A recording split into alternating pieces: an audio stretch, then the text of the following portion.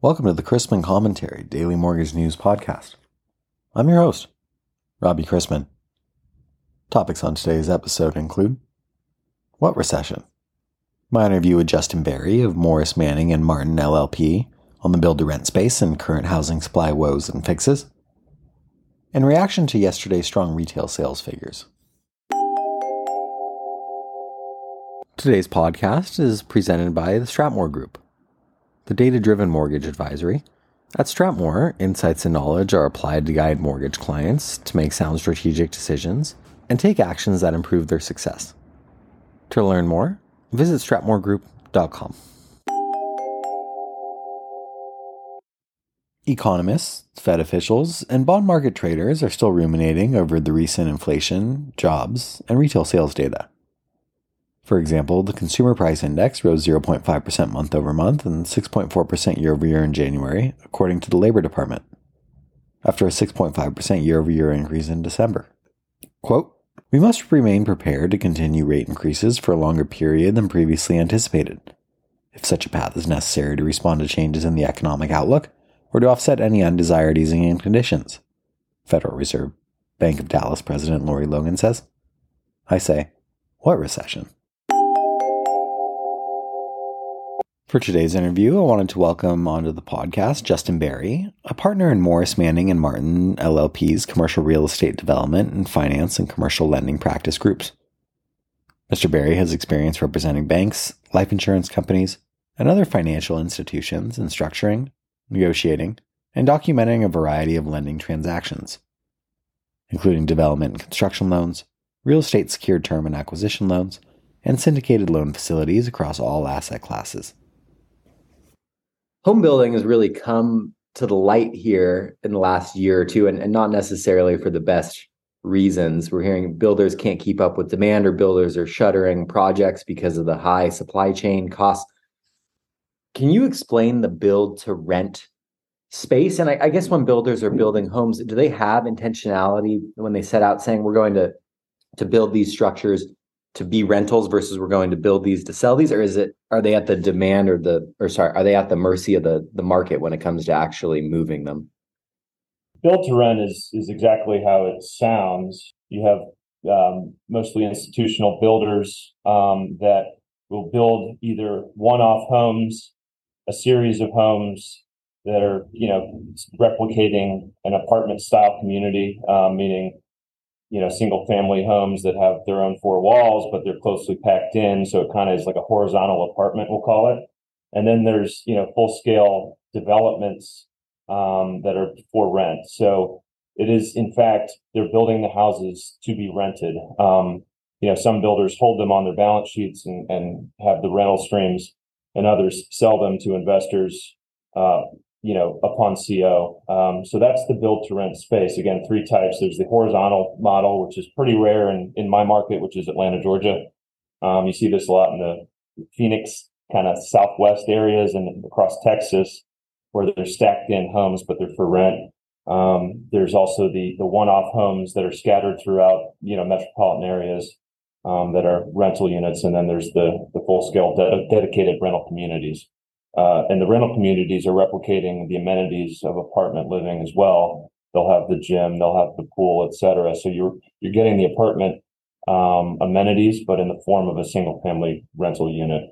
And yes, builders go into a project with intention to either sell for fee ownership or keep or sell for rental. So there's definitely an intention there. When they go into the project, they have intention, but that intention is in fact driven by the demand. And what we're seeing is an increased demand for rental units. Let's talk demand a little bit. How would you characterize the current build to rent space? What's going on out there? Well, it's an interesting and fluctuating fluid market at the moment. Build to rent is a hot product for several reasons, I think. Number one, and you addressed this earlier, generally speaking, there's a lack of housing supply. And this probably goes back to sort of the financial crisis of 2008-9. Builders just stopped building lower end homes because the demand wasn't there. And so this created sort of a supply that wasn't meeting the demand as we grew out of the recession. So builders are trying to release supply to the market, and they're doing this in build-to-rent communities in a large scale. With rising interest rates over the last, say, 6 to 9 months to stave off inflation, what we're seeing is a theoretical increase in demand for rental because as mortgage rates go up, it becomes more financially viable to rent. That being said, as interest rates go up, required cap rates and returns for investors on these build-to-rent communities also goes up. So, I guess the result is that in order to keep pace with the required returns, you'd have to raise rentals. So builders are having a hard time penciling out the deals. They just don't pencil out like they used to maybe a year or two ago. So that's one thing that builders are struggling with. I think, another thing, as you mentioned, also is supply costs have gone up. Lumber is an often cited reference point for construction costs, and that's obviously one small piece of the total pie. But they've gone up and therefore made it more expensive to build these communities. So that's number two, and then number three, the builders are having a hard time with their exits as buyers financing falls apart. They lined up to buy when they reach CO, certificate of occupancy, when they complete the project. But meanwhile, while they were building the project, the buyers' lenders have backed out or raised rates, and therefore it is no longer financially viable for the buyer to proceed with the transaction. So what you're seeing is a lot of builders kind of stuck with the product, and we're seeing some distress come online. I think the fourth thing is that I'll point out is these communities tend to be not in urban areas, but in suburban areas and outlying areas of major metropolitan areas. And there's a shortage of good buildable land, frankly. So, so builders are struggling to meet the demand because there's just not a lot of good sites that I'll call them easy sites to build on. There may be, easements and other environmental concerns and other things like that just there's a lot of hair on these sites. All the good sites have been built out. All the easy ones have been developed already. So, and I think a part of that is also communities, municipalities, and counties, trying to actively legislate against these types of communities. Everyone thinks that housing is good for low-end markets, just not in my neighborhood is sort of the refrain that we're hearing. And so we're seeing some cities and towns legislate against the build to rent. They just want they want the fee model, and they don't want renter communities. Those are the struggles that the build to rent community is facing today to meet demand. Well, at the risk of belaboring the point here, what, in your opinion, would it take to bring supply and demand back into balance? Builders have been building at lower levels over the last couple of years here than historical averages since the 1950s. Demand exists. Obviously, you just listed several issues and hindrances to this, but what will it take to restore some sort of equilibrium here? I think there needs to be a recognition on the part of society at large. America in general has promoted a fee ownership model. The American dream is to own your own property, and that's all well and good. Historically, America has been in the 60 to 65% home ownership rate. 65% of the people that live in homes own them versus 35% rental. I think that those numbers were pressed up pre-2008 to around 70%. And then, as the crash hit, we saw the final 5% sort of get shaken out of that market, and we settled back into the 65%. I think we need to recognize that the build to rent community and provides high quality entry level housing stock to the market, and once we get past the stigma of a rental versus an owned property, I think you'll see these municipalities ease up on the restrictions, and I think it'll unlock some of these deals. in a good way for society at large. I mean, if we've got, I read a stat that said we're somewhere between 1.5 and 5 million housing units short. So we have to your point, an extreme shortage of housing.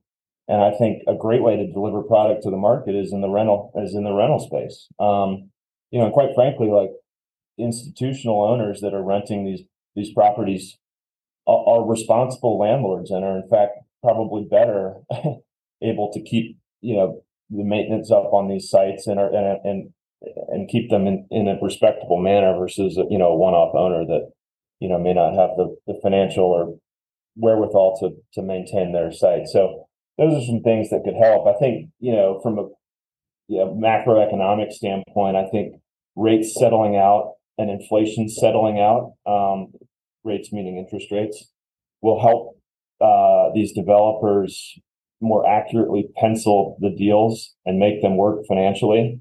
I don't necessarily think that we need low interest rates to make these deals happen, but what we need is a little bit more predictability in terms of where the market's going from a cost standpoint and a rate standpoint. Rents are often a good barometer of what's going on out there, but it seems like it's in a lag sense. I saw some article that said rents in San Francisco mirror but lag capital expenditures in technology by 18 months, or rents lag housing prices in Tulsa, Oklahoma by 6 months in terms of the way that they fluctuate in tandem. When it comes to taking clues from what's going on in the purchase market and applying it to the rental market or vice versa, what do you draw parallels? How do you view it? I do think that rents lag the market slightly. I think part of that is due to the turnover, the lease terms. I mean, you can't raise rents as fast as the Fed's raising interest rates, for instance, because you're locked in as a landlord to a certain rent per month. The most extreme example is like rent-controlled apartments in New York that still exist today. So there's an inherent lag based on lease term and other things that makes that true. I do think that as interest rates go up, the demand for rent becomes greater, and eventually you'll see rents catch up. But it is a lagging market, and that's sort of what we can take from that. There's no way that a landlord could raise rents as quickly as the Fed is raising interest rates. Do prevailing mortgage rates impact rental prices? Is it as simple as saying, oh, home affordability did this for owners, so that'll trickle straight into renters? Is it 1-to-1 if there is a trickle effect? There's no chance that it's neutral. It's got to have some effect. It's not 1-to-1. You kind of look at it a little bit like the car ownership model. If you want to draw an analogy, there was no car leasing until like the 80s, I think. And, over time, leasing became more popular in the car market and eventually is now about 50% of the market. And if you look at the financial terms of a car lease and compare them to the financial terms of a financed purchase, they're basically the same or substantially similar. And I think ultimately the money that's going into a build for fee versus build for rent development, the money requires the same returns in a lot of respects. And therefore those numbers tend to even out over time. Again, the rents tend to lag a little bit, but overall you'll see it kind of approach to the same financial model. So yeah, we've seen here over the last couple of years, you talked about used car prices skyrocketed during the pandemic and then went down, and then now they're coming back, and that seems obviously more volatile than rents. Rents just kind of seem to be on a steady upward tick across time. I'm going to ask you to put on or take out your crystal ball here a little bit. What do you see in the rent space or the build to rent space moving through 2023 and over the next couple of years? Yeah, so it's a great question, and if I had the answer, I probably wouldn't get that. I would probably raise money in some sort of fund and then put it out into the market because there's some arbitrage there. I do think that, the macroeconomic state of being here will impact people's ability to pay the high rents that you're seeing mainly in more urban areas, and drive people to these sort of ancillary markets, suburban markets where you're seeing the build to rent communities crop up and flourish. So as it relates specifically to build to rent single family homes, I think you're going to see those rents continue to increase as demand increases for those. Well, I mean, if you look at another factor here, I mean, you've got the millennial sort of generation kind of aging out of the apartment living and into, that now they want homes. They want room for their dog to go in the backyard and play around. They want their 2.4 kids to have their own bedrooms. And so you're seeing a demand for single family homes amongst the millennials. But they also want the same amenities as in an apartment development. And so that's what this product provides, is an easy transition into a single family home without the financial demands of putting a down payment on the house, committing to a 30-year mortgage. And I also think that the millennials aren't thinking about home ownership in the same way that prior generations have, particularly the baby boomers. There's not as much stigma on renting a house as there once was. And so, my prediction on that is that rents will continue to go up in the build to rent space. It's hard to imagine that rents could go up much higher in the downtown urban areas in apartment living. Hearing these stories of rentals in New York and San Francisco and now where I live in Atlanta, I mean, you can't get a studio apartment in Atlanta Midtown for under $2,000, it seems like. So it's got to stop at some point. And if I knew the answer, I wouldn't be doing this. Yeah, it certainly does feel like the middle class is being squeezed out here in one way or another. And I like that answer because people will ask me, Robbie, where are mortgage rates going? And I say, if I knew where mortgage rates are going, I wouldn't be talking to you. I'd be on a beach sipping my Mai Tai from all the money that I made from placing the proper bets. So I'm glad you answered that way. Justin, I want to thank you for making the time for me today. I really enjoyed this. Thank you. Absolutely. Thanks for having me. Yes, retail sales bounced back last month, rising 3% in January after declining in 3 of the prior 4 months. The largest increase in 2 years points to consumer resilience and upside risk to Q1 spending, though recent volatility takes some shine off of this report. Combined with the CPI report showing the overall rate of inflation slowing just slightly, and separate measures of manufacturing coming in better than expected, the figures reveal an economy shunning the Fed's efforts to rein it in. After Tuesday's CPI reading, today we received the Producer Price Index, along with January housing starts, building permits, and weekly jobless claims. We begin the day with agency MBS prices a touch better in price than Wednesday evening, and the 10-year yielding 3.79 after closing yesterday at 3.81%. Let's wrap up with a joke and some housekeeping. Here's some more things you say after 60. They have the best early bird special in town. Oh, you know the film. It's the one with you-know-who from that show you like. Anyone up for a game of canasta? Oh, I'm not going all the way over there. It's almost 5 miles. Where do they find the energy? What did I have for breakfast? You call that music? Ronald Reagan. Now there's a president for you.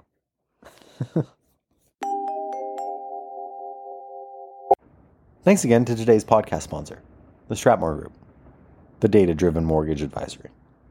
At Strathmore, insights and knowledge are applied to guide mortgage clients to make sound strategic decisions and take actions that improve their success. To learn more, visit strathmoregroup.com. Questions about the podcast or sponsoring opportunities? Send me an email at robbie@robchrisman.com. Visit robchrisman.com for more information on our industry partners, access to archived commentaries, and how to subscribe to the daily mortgage news and commentary. To listen to or download past episodes of this podcast, search Mortgage News on any platform you get your podcasts from.